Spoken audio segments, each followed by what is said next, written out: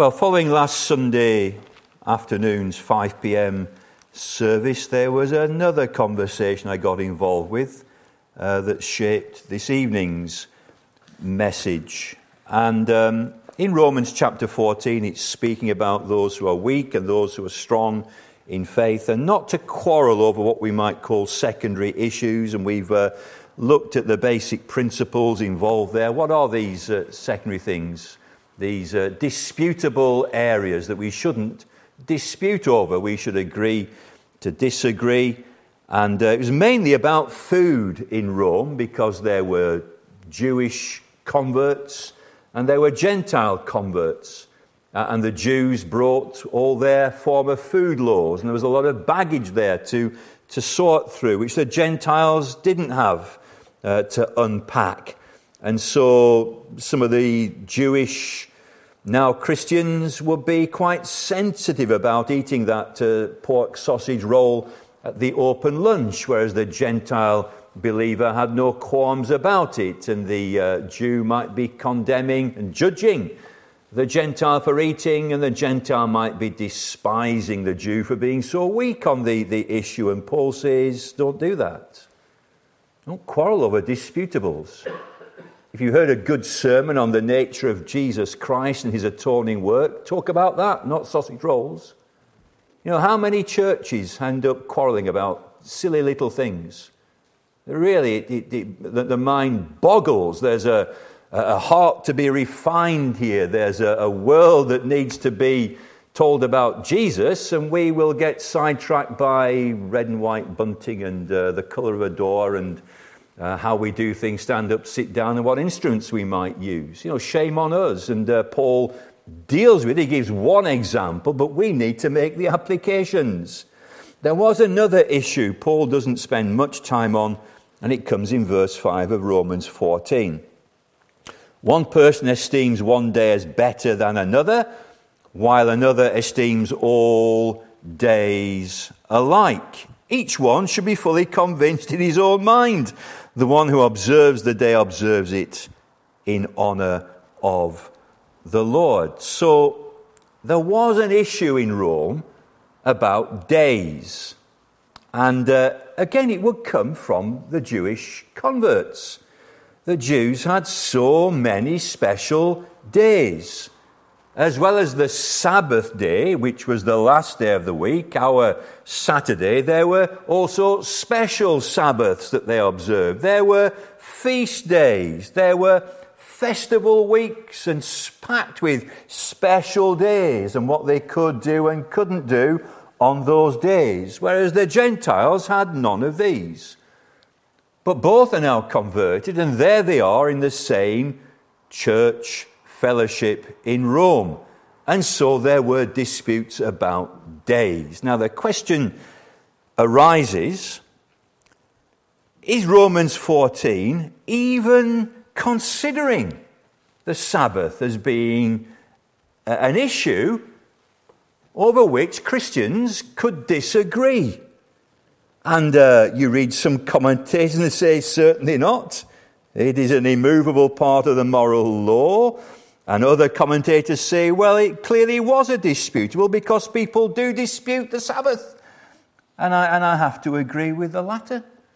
Clearly it's a disputable issue because people do dispute it. It would be madness to think that Paul wasn't addressing even the Sabbath day and the Christian Sabbath as it had become in Rome in AD 55. Now, last Sunday then, after the 5 o'clock service, chatting with, I don't mind naming him because he wouldn't mind being named, it was Peter Milson. We're chatting out here, and he said, look, good exposition, thank you. And on this issue of days, I said, well, I've sort of glossed over that. And he said, well, it is an interesting thing. In a recent Christian conference, a ministers' conference that I was in, they were discussing the Christian Sabbath. And almost to a man, the younger ministers said, it's not a special day. And almost to a man, the older ministers said, it most certainly is a special day. And they weren't quarrelling about it, but they were having certainly healthy discussions together on this issue. I don't know what your thinking is here this afternoon. Is this or is this not a distinctive day, a special day? And so what I want to do, and I hope it's not a paper chase, but if you've got your Bibles ready, there's much I want to flick through, particularly in the Old Testament, which is very, very foundational, and then to look into the New Testament and to draw some conclusions. So what is the truth on the matter of discussing the use of the Sabbath day in particular I want to focus on? Well, we could certainly begin with the principle in Romans 14 and verse 1. As for the one who is weak in faith, and I don't know who the weak or the strong will be here, whether it's the one who wants to observe very strictly the Sabbath or the one who says there's nothing special about this particular day anymore. But as for the one who is weak, welcome him, but not to quarrel over opinions. Again, it's that play on words in the Greek, not to dispute over disputables. And when it comes to particular days, verse 5, one person esteems one day as better than another, while another esteems all days alike. Now here's the thing. Each one, you got to think. You got to work it through, each one. You don't do what your parents did, necessarily. You don't do what the pastor says, necessarily. You need to be a noble Berean on this. You got to do your own research, each one. So husbands, you don't do what your wife says. Wives, you don't do what your husband says. You work each one. Each one should be fully convinced in his own mind. And the one who observes the day observes it in honor of the Lord. He doesn't give the contrary here. The one who doesn't observe the day doesn't observe it to the honor of the Lord. He doesn't give that aspect of things. But let's not quarrel about this, says Paul, and resolve it in your own mind. Think it through. Think it through. Well, I read the Ten Commandments, and the fourth commandment is focused on the Sabbath day. Keep the Sabbath day.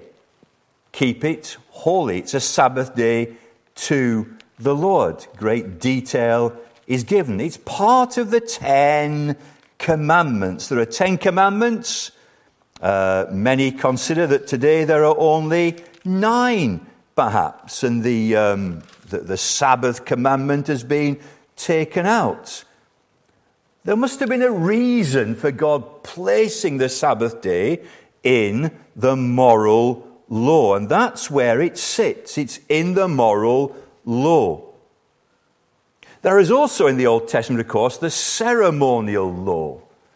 And the ceremonial law has been abrogated. It has gone. It's been removed. It was fulfilled in the Lord Jesus Christ. The sacrificial system was a shadow of what Jesus Christ was going to do. But the moral law stands forever. Even when we get to heaven, we will be no less obligated to love God with all our heart, soul, mind, and strength, and love our neighbour as ourselves as we are here on planet Earth. Of course, we will still keep the 10 commandments and the moral law of God. The moral law of God is an eternal law. It gives us a representation of who God is, and it is a law of love. It teaches me my size. It's my schoolmaster to show me I'm a sinner, says Paul in the letter to the Galatians. I cannot keep the law of God. And that's why I need a Saviour. And so once I've been shown my size by the moral law, the Spirit then graciously points me to one who kept it for me. And that's the Lord Jesus Christ. God will not lower his standard, but he has a way, and it's in the gospel, whereby we can be raised to his standard. So Jesus comes and he keeps the moral law in my place. Who is Jesus? Fully God, fully man. God, the eternal Son, becomes one of us. leaves the glory of heaven, comes to this earth and takes a body like yours and mine. He takes a human nature like yours and mine, sin apart. And in that one person, Jesus Christ, are two natures, fully divine, fully human. And he comes to represent me. Adam failed in the Garden of Eden, but now comes the Lord Jesus Christ, and he excelled in every area. He keeps the law of God for me because I can't do it. Then he dies as if he were me. All right? That's the gospel. Believe it, O sinner, believe it. Believe the glad message. It's true. He rose again from the dead, proving it's all true. The moral law, he kept it for me. The ceremonial law were only shadows and pictures. So the clothing of the high priests and the incense and the altar and the animal sacrifices are all fulfilled in Jesus Christ. Behold, the Lamb of God who takes away the sin of the world. So the ceremonial law is gone, but the moral law, of course, remains. Now, what about the Sabbath? It's in the moral law. There it is, the fourth commandment. And with the moral law generally, the Christian now has something remarkable. He has a desire to keep it, whereas before it was please myself. And in the Holy Spirit, he has power to live the life divine. So this is a wonderful reality. My heart is transformed from stone to flesh. My disposition is changed from self to Christ. And the Holy Spirit dwells within me to seek to keep the law of God. But what about the Sabbath day then? What is the truth on the matter? And I come back to this principle here in Romans 5. Each one, you. So I've done some work this week, but you need to do the work as well. Don't believe all I'm saying necessarily. Give me a fair hearing and hear the whole sermon out before you throw eggs at me or whatever it might be. Let's not quarrel over it. Let's not fall out over it. I think I've come to a measured position on it, but you have to hear me out. But each one should be fully convinced in his own mind. And the one who observes the day observes it in honor of the Lord. So let's begin in the Old Testament. And I'm sorry if it's a bit of a paper chase, but let's see what the Scriptures say on the Sabbath. And we've got to begin with the Jewish Sabbath and the Old Testament Sabbath. So, Genesis 2, verses 1 and 3. Thus the heavens and the earth were finished, and all the host of them. And on the seventh day, that's our current Saturday, it's the last day of the week. On the seventh day, God finished his work that he had done. Sunday, Monday, Tuesday, Wednesday, Thursday, Friday, 6 days. First day, let there be light. And on through the week. Then he comes to the Saturday. He finished all the work that he had done. And now here's a big clue as to what the Sabbath is about. God, rested on the Sabbath day from all his work that he had done. So God blessed the seventh day and made it holy, because on it God rested from all his work that he had done in creation. So it's a creation rest by God the Father. He seeks from that activity in creation. So there has to be a big clue there about what we are enjoying today. So we can say this about that Old Testament Sabbath. And the rest, it's a creation order. It's a creation order.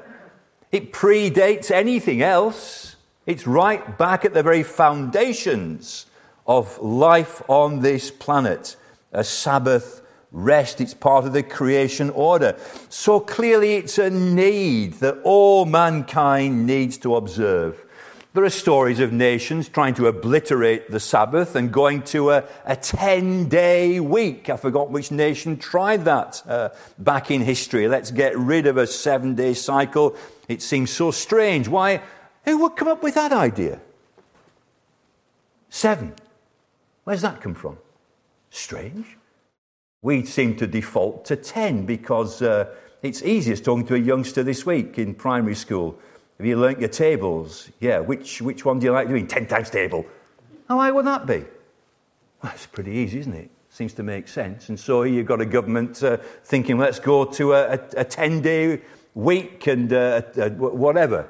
Let's make it easier. People suffered. And today, with these difficult working contracts and working day in and day out and overtime and more, it's very debilitating. We need this regular pattern of rest. Why? It's here, right at the beginning. It's in the creation order. But also, right back at the beginning, I believe clearly there's a picture here and a pointer of things to come. And the New Testament picks up on this great fact of two things. One, a gospel rest. When you cease from your striving to please God in your own efforts and merit God by your own good works, you enter into a rest. And what a relief it is. The burden, Pilgrim's Progress, the burden fell off his back and rolled down the hill and into the tomb. And Christian gives 3 leaps for joy and goes on his way rejoicing. But it's a picture of that, the rest that a Christian has when he comes to faith. And also it's a pointer to the eternal rest of heaven itself. And so the Hebrew writer is inspired to pick up this theme. Hebrews 4 and verse 3. For we who have believed, trusted in Christ, enter that rest, as he has said, as I swore in my wrath, they shall not enter my rest, although his works were finished from the foundation of the world. For he has somewhere spoken of the 7th day in this way. Well, where had he spoken? Well, there in Genesis chapter 2, and God rested on the 7th day from all his works. And again in this passage he said, they shall not enter my rest. Since therefore it remains for some to enter it, and those who formerly received the good news failed to enter because of disobedience, again he appoints a certain day, today, saying through David so long afterwards in the words already quoted, today if you hear his voice, don't harden your heart. So listening at home now, have you trusted in Jesus Christ? Listening here, don't know how many times you've been to chapel, whether you're a member, a deacon, an elder, a pastor, whatever you might be. Have you trusted in Jesus Christ? Because until you do, you don't enter the rest. Because you're still disobedient to the call to trust in the Lord Jesus Christ. But he goes on. And when do you? Today. Not tomorrow. The devil says tomorrow.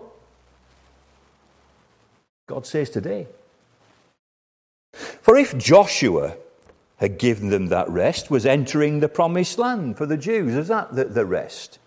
Well, if Joshua had given them rest, God would not have spoken of another day later on. So then, listen to this, there remains a Sabbath rest for the people of God.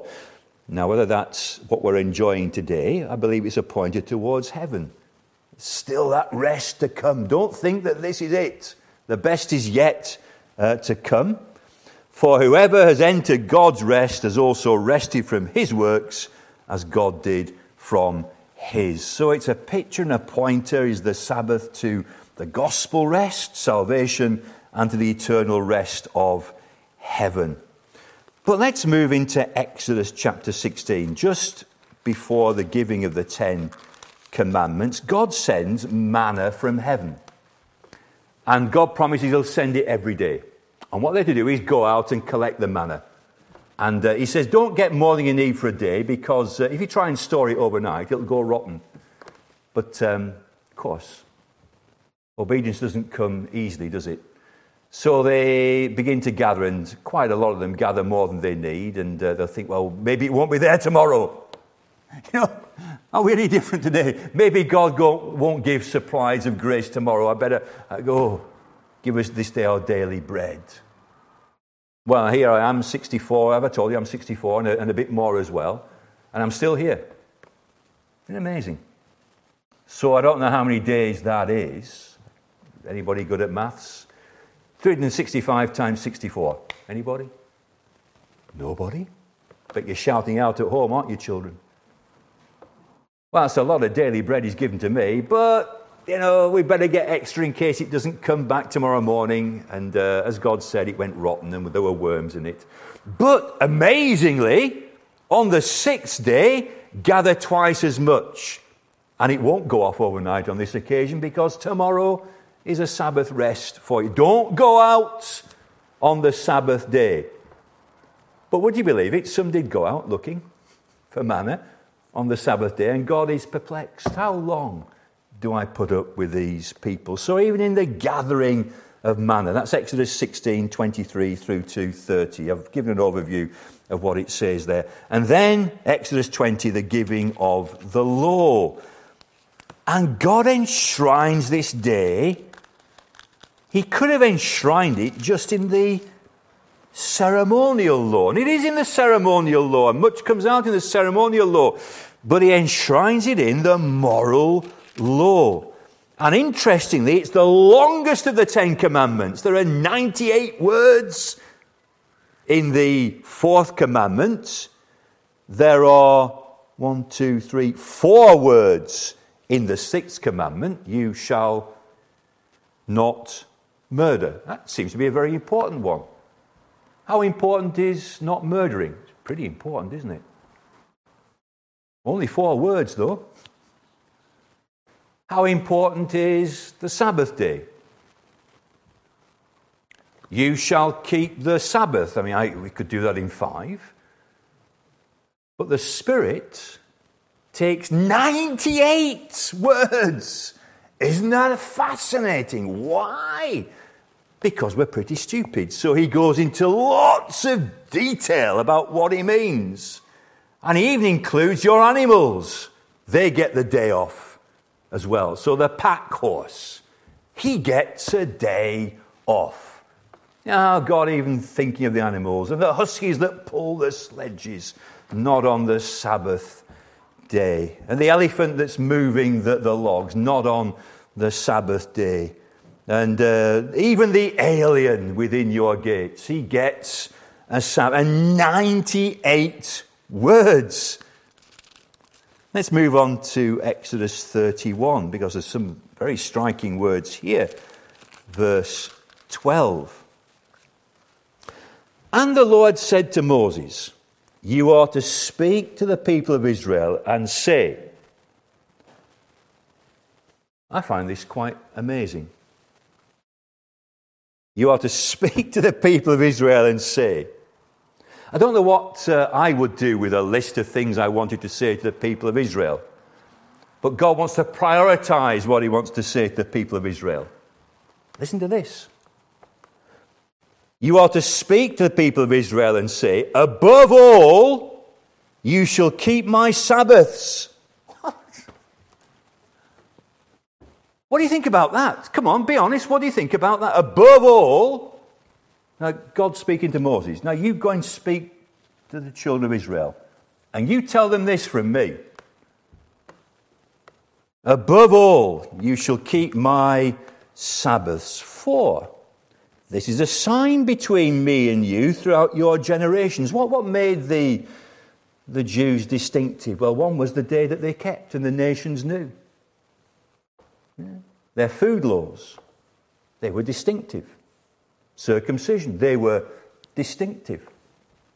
There were certain distinctive things. For this is a sign between me and you throughout your generations, that you may know that I, the Lord, sanctify you. You shall keep the Sabbath day because it is holy for you. And Jesus picks up on this. The Sabbath was made for man, not man for the Sabbath. This is something for you, says God. It's holy for you. But listen to this. Everyone who profanes it shall be put to death. Now, tell the people of Israel this, Moses. What do you think about that? Whoever does any work on it, that soul shall be cut off from among his people. For 6 days shall work be done. That's an important principle as well. Work. We can get it, we do it. We get it, we work. 6 days shall work be done. But the seventh is a Sabbath of solemn rest, holy to the Lord. Whoever does any work on the Sabbath day shall be put to death. Therefore the people of Israel shall keep the Sabbath, observing the Sabbath throughout their generations as a covenant for a few years to come.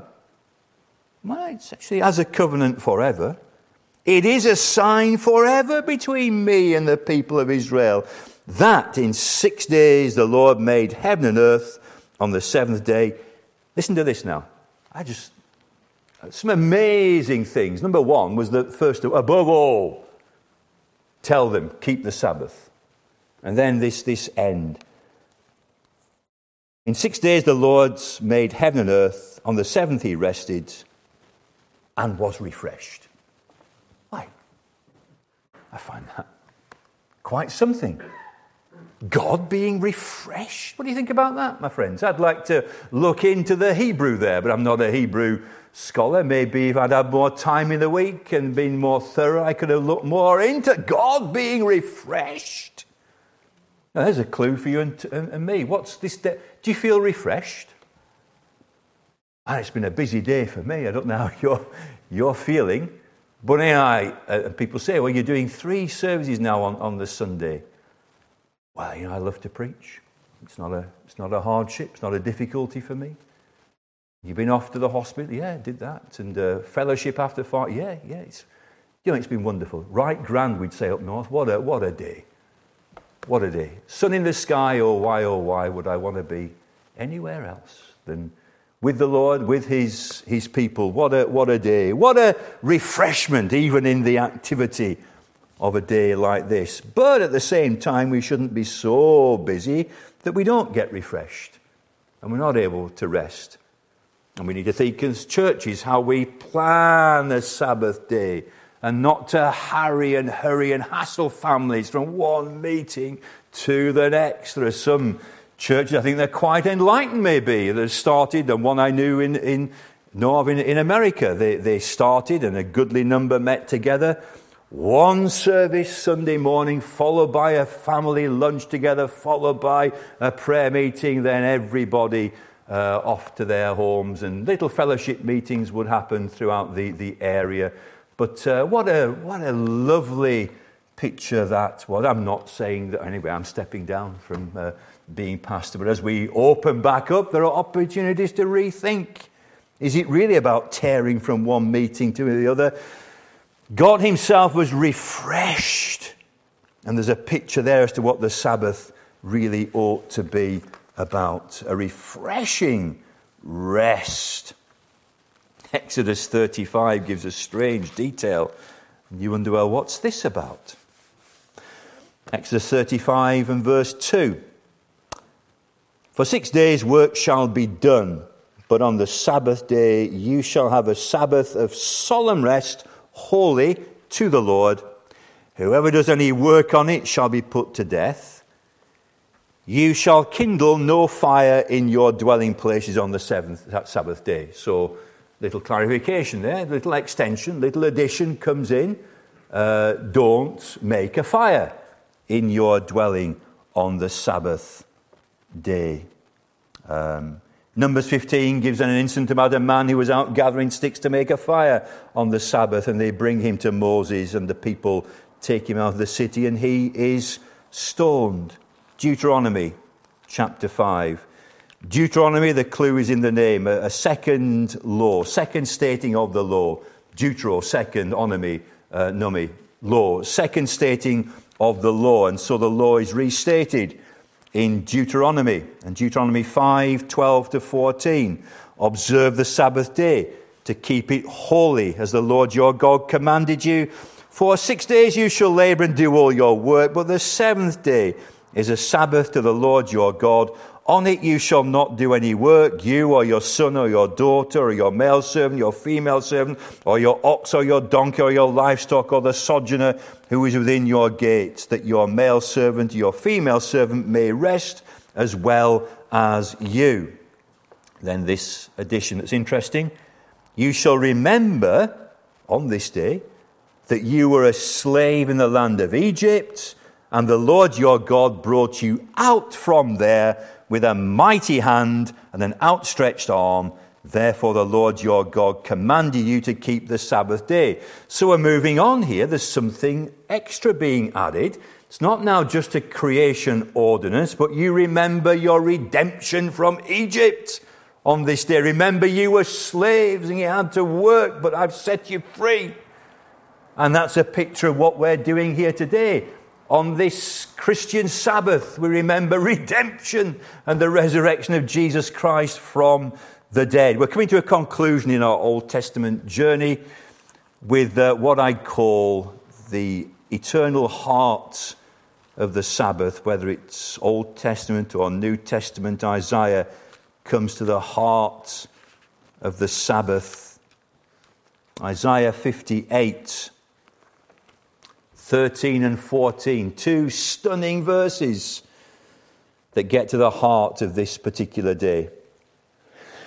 If you turn your foot from the Sabbath, from doing your pleasure on my holy day, and if you call the Sabbath a delight and the holy day of the Lord honorable, if you honor it, not going your own ways or seeking your own pleasure or talking idly, then you shall take delight in the Lord, and I will make you ride on the heights of the earth.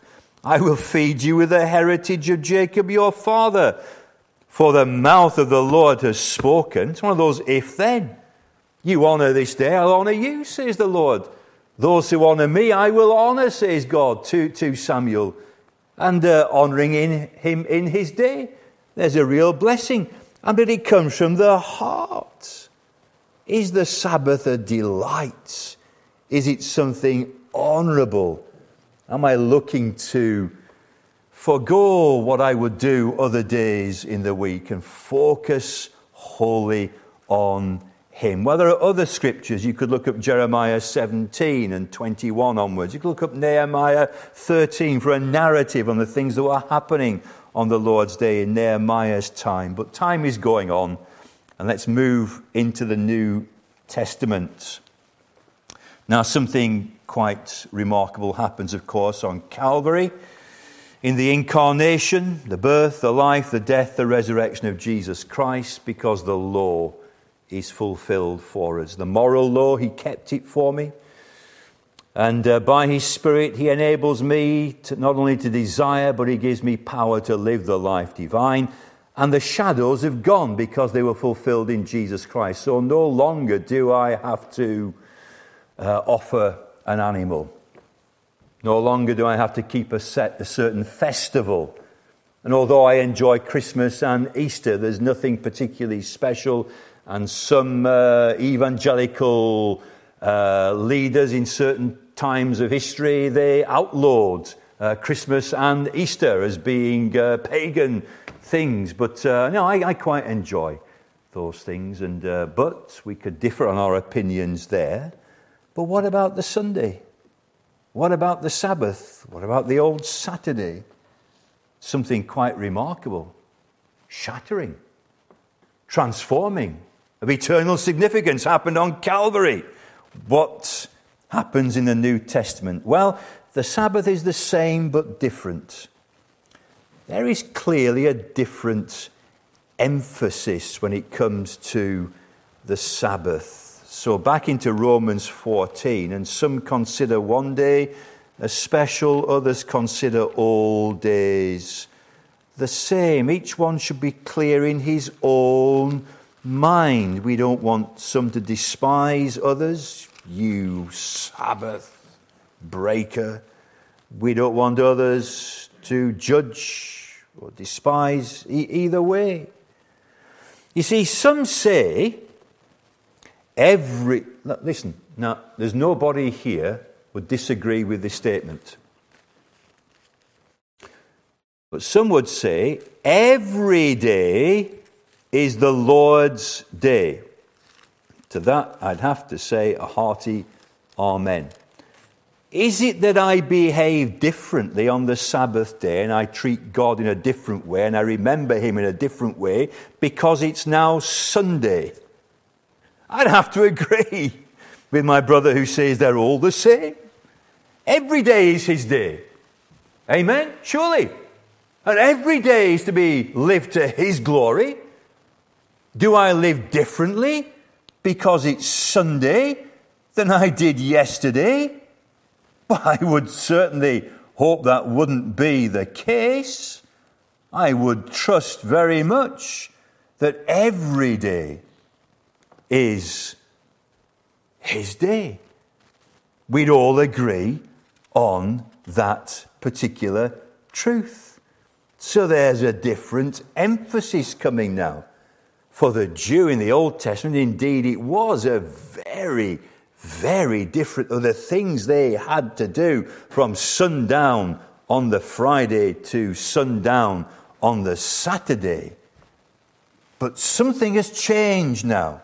And hear me through. It's no longer Saturday but Sunday, so there's a different emphasis. There's a different day now.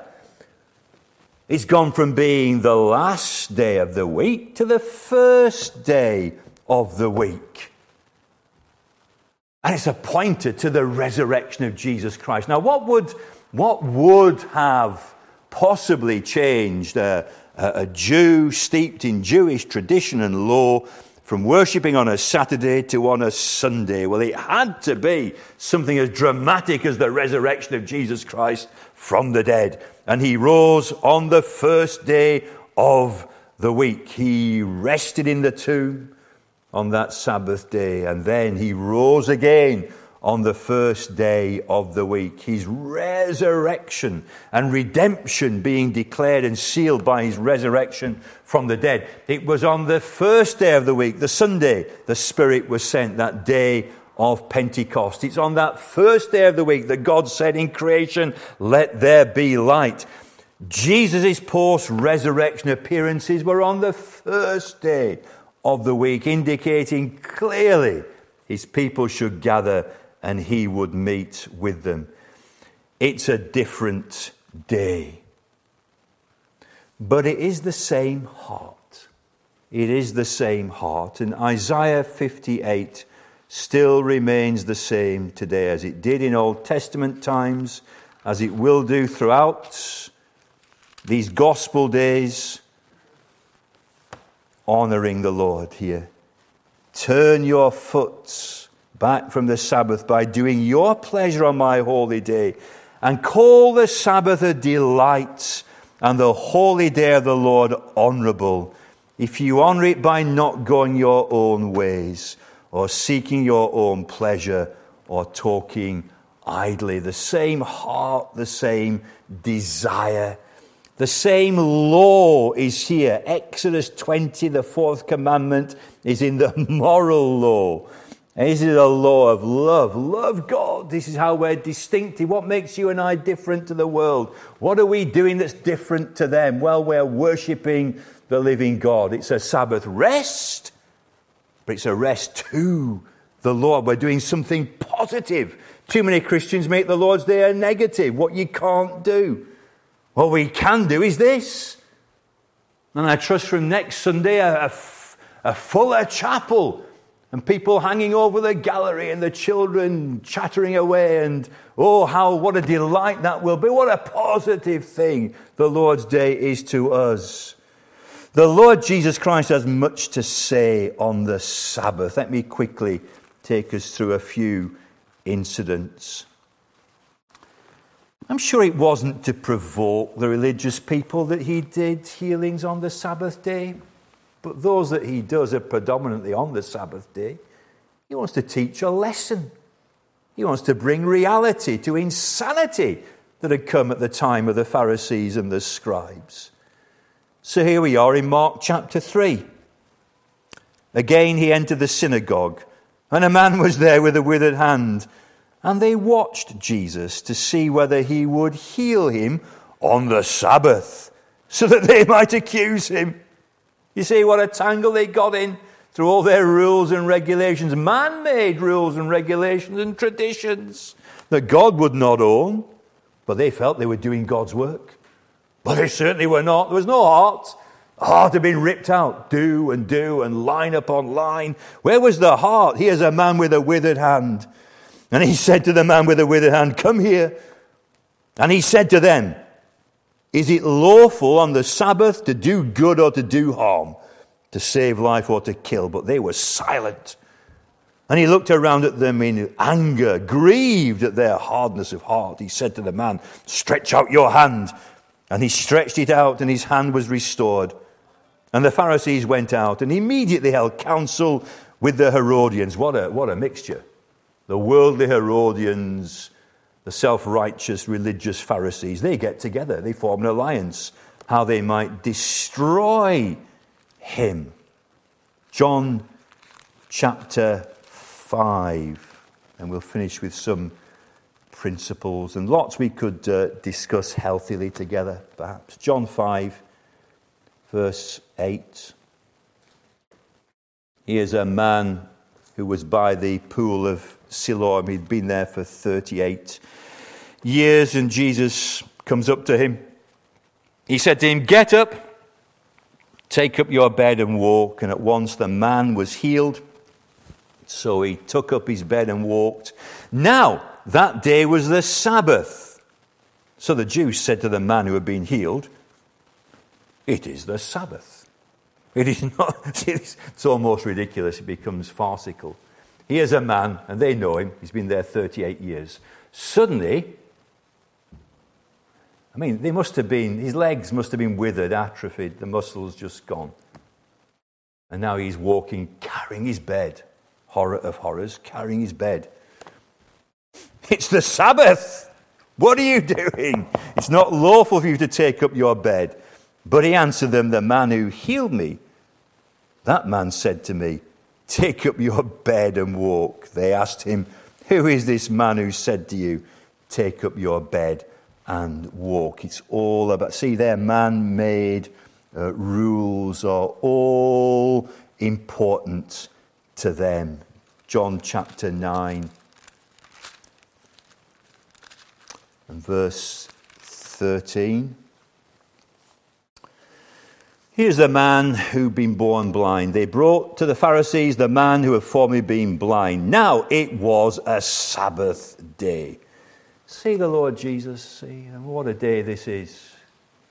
Present with power to heal, restore sight, help you to walk. Now it was a Sabbath day when Jesus made mud. He's working. And opened his eyes. So the Pharisees again asked him how he'd received his sight. He said to them, he put mud on my eyes and I washed and I see. Some of the Pharisees said, this man is not from God, for he does not keep the Sabbath. But others said, how could a man who is a sinner do such signs? Well, we could go on, and Jesus bringing out applications. Let's bring some conclusions then this evening. What do we conclude? Sabbath, we rest from our workaday life. But of course, through the teaching of Jesus, we have exceptions which are well accepted. Essential services and emergency services continue. You can go to the hospitals and save life and relieve pain. You can help people who are in distress, acts of mercy, deeds of kindness, essential work, essential services. And today, in today's society, I remember as a youngster, Sunday was a total shutdown in Britain. That is not the case anymore. There were no shops open in Barnoldswick, Lancashire, Yorkshire as it was at the time. They moved us into Lancashire when I was a little bit older. They wouldn't get away with that today, but they did it in 1972. They're thinking about... Oh, yeah, the only shop open in Barnoldswick was Molly Thompson on Courts Avenue. And you could buy anything from Molly Thompson, and people did. And she made a fortune because she opened on... I don't know how she got around the rules, but she did. You wanted something, Molly Thompson would be open. Apart from that, and it was a dark shop, and the blinds were down. But she sold everything. Molly Thompson. Today, that's not the case. Rolls-Royce, my dad worked for Rolls-Royce, and he worked 8 till 4. Came home, it was family time. He had half an hour for lunch. He'd come home from Bankfield. He'd walk the 200 yards to our house, have his lunch with us. He'd walk back. And Dad was always home in the evening. Saturday and Sunday, he was home. He played football, he played cricket, took us playing to Rolls-Royce Sports Field. We played golf, we went on trips. Wonderful. Nobody worked on a Sunday, but things are different now. Times have changed. And it's right that a man should work. If the only job you can get contracts you to work on a Sunday, you need to work. Because it's right that you feed your family. It's an honourable thing to do. And so there will be occasions where with your whole heart you will want to be in the Lord's house, but you have to work because your contract says you need to work, and you can ask your employer for some relief, but if he says no, he says no. And you can be looking for another job all the while and find one that whereby you don't have to work on a Sunday, but for many jobs today you have to work on a Sunday. So we rest, but there are exceptions, and we need to think it through. And some people will disagree with me on that, and they'll say, oh no, I think there are no exceptions, and you should just sit at home until the right job comes and trust God through social services to keep you. Well, all right, that's your opinion. It's certainly not mine. A man who will not work should not eat, and with all your heart you want a job where you don't work on Sunday, but on occasions you just can't get one. Well, it's right that you work then. You need to work. But each one should be fully convinced in his own mind. And I don't judge you and you don't despise me. We rest from our leisure. So, I know my 5 grandchildren from Newtown are on their way down. They should have left at 6 o'clock from Newtown. They're going to spend 3 days with us. It's going to be a busy time for me and Jill, but we'll have a lovely time. Aged 11 down to 5. And the 2 boys, 11 and 9, just love football. Love football. Love it. Watch it, play, and they're good. They're good. You know, I watch them, and me and Jill, when we're up there, we go and watch their training, and we go and watch them play a match, and that's my grandson. Yeah, really. But now they're about to move up to the next stage, and the coach is keen. They move up to the bigger group, but they play on Sunday. They're not going to play. And so actually the team are considering, do they change their day? They're not going to change ours. They're not changing our day, but they can change theirs. So leisure. Now we could debate that, couldn't we? Well, what can you do? I told you about an elder in the church we used to work for, being a little judgmental of me and Jill because William was sat watching Thomas the Tank Engine on the Lord's Day. Well, I'm sure his grandchildren watch Thomas the Tank Engine now on the Lord's Day, and I'm sure he doesn't bat an eyelid about it, but times are different. What constitutes leisure? Now, the Pharisees tied themselves in such knots. They said, well, a Sabbath day's walk is the limit. That was about 1,000 yards. That's as far as you could walk. And they kept to that. In fact, they redefined it. You can't go more than 1,000 yards from your property.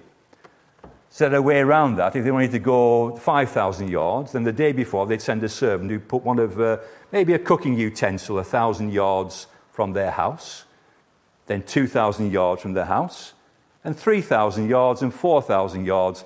And so the Pharisee could walk along from his property 1,000 yards. He'd find, oh, that's my knife. This is my property. I can walk another 1,000 yards. And so he would do. To the next way marker, oh, my property. Another 1,000, oh, my property. Another. See, it becomes a farce. How ridiculous.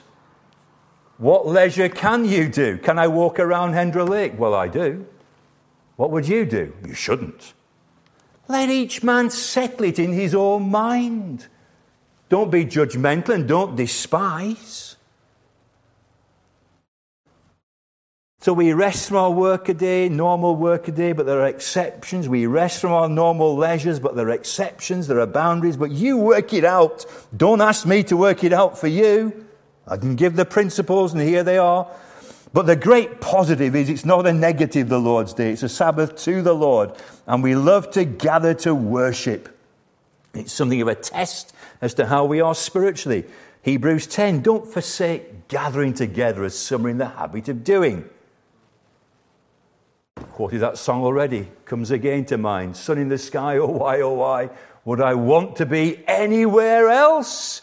If the doors are open and the call is come in, I know I want to be there. We're going to differ in the details. And that's healthy. I was thinking this morning about the cults. They're all the same. And churches can become cultish. And you go to some churches, they're all dressed in their suits. They all look the same. All got the same version of the Bible. And the same look. And the same smell. And the same smiles. And the same language that they use. There's something wrong here. Something very odd about this. There's something very healthy about having a good diversity of views on what we can and can't do, perhaps. Shopping. Would you shop? Surely there's no Christian who'd go out to do their main shop on a Sunday. Is there? Well, there might be. There might be reasons why they simply have to do that. Circumstances have forced them that way. Maybe you just ran out of milk and those 5 grandchildren are coming and and you've got no bread in the house. So you're a big, hungry set they are as well. I'm not going to tell you what I would do. What would you do? Would you go to the spa?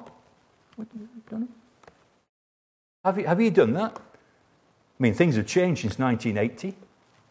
And I think the roof would fall in if I did such a thing. I won't tell you. You work it out. You work it out. TV, can we watch the television? Did you watch the Euro 2020 final? It was on a Sunday night. How many times do we attend? Once, twice, three. We can go 3 times now at the moment. What do you wear on a Sunday? How far would you travel? No, in days gone by. Of course, you've seen the picture of the broad and the narrow way. And the broad road leading to destruction, the narrow way leading to life. And across the broad way, Sunday travel. Now, would we travel today?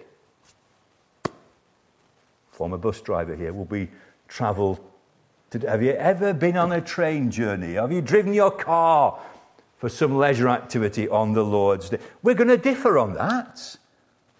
And we should work it out and settle it in our minds. But the positive, it's a holy day. It's a creation ordinance. It's enshrined in the moral law. It's sealed by Christ's resurrection from the dead, his resurrection appearances. And think of all the glorious work that's been done. And the multiplicity of people who've been saved on the Lord's Day is beyond any doubt. And mighty acts of sanctification and renewal and being restored to God through the preaching of the word. There's no doubt that God has honored this day. And we need to honor it too. But working out the details is something that you and I need to grapple with individually. Work it out and take a message like this and think it through and look up other scriptures as well. And there's a diversity of views from good men, good evangelical reform men who will differ on this issue. But I hope tonight I brought something of a balanced view. It's a lot longer than I normally am.